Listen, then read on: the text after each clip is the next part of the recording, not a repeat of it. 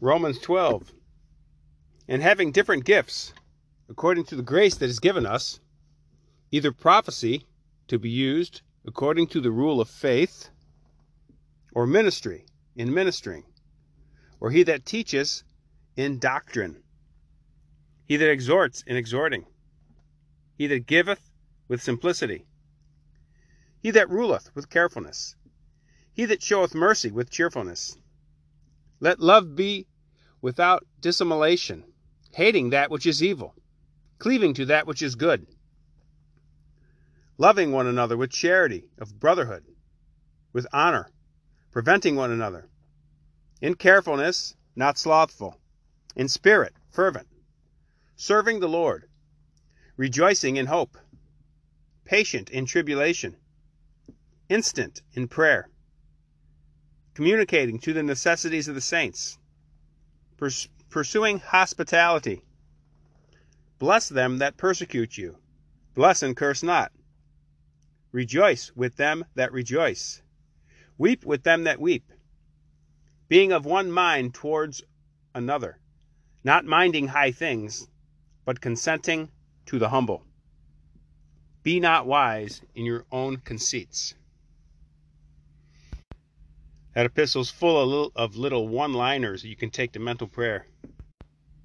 For example, be instant in prayer. It means constant in prayer, always in prayer, frequent prayer. The gospel is from the 2nd chapter of John. It's the marriage of Cana. And the 3rd day, there was a marriage in Cana of Galilee. And the mother of Jesus was there. And Jesus also was invited, and his disciples, to the marriage. And the wine failing, the mother of Jesus said to him, They have no wine. And Jesus said to her, Woman, what is that to me and to thee? My hour is not yet come. His mother saith to the waiters, Whatsoever he shall say to you, do. Now there were 6 water pots of stone, according to the manner of purifying of the Jews, containing 2 or 3 measures apiece. Jesus saith to them, Fill the water pots with water. And they filled them up to the brim. And Jesus saith to them, Draw out now, and carry to the chief steward of the feast. And they carried it. And when the chief steward had tasted the water made wine, and knew not whence it was, but the waiters knew who had drawn the water, the chief steward called the bridegroom.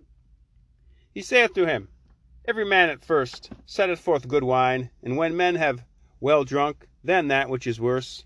But thou hast kept the good wine until now. This beginning of miracles did Jesus in Cana of Galilee, and manifested his glory, and his disciples believed in him. We see Jesus answering the prayer of his mother, the request of his mother. He still does that today. Like Louis de Montfort says, always go to Jesus through Mary. Don't go alone. While you're at it, bring St. Joseph with you. Today's Baltimore Catechism is on the 2nd Commandment. Thou shalt not take the name of the Lord thy God in vain. What are we commanded by the 2nd Commandment? We are commanded to speak with reverence of God and of the saints and of all holy things, and to keep our lawful oaths and vows. Now we're going to get into oaths and vows. What is an oath?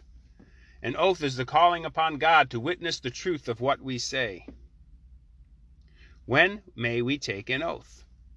We may take an oath when it is ordered by lawful authority, or required for God's honor, or for our own or our neighbor's good. When is it unnecessary to make what is necessary to make an oath lawful? To make an oath lawful, it is necessary that what we swear to be true, that there be sufficient cause for taking an oath.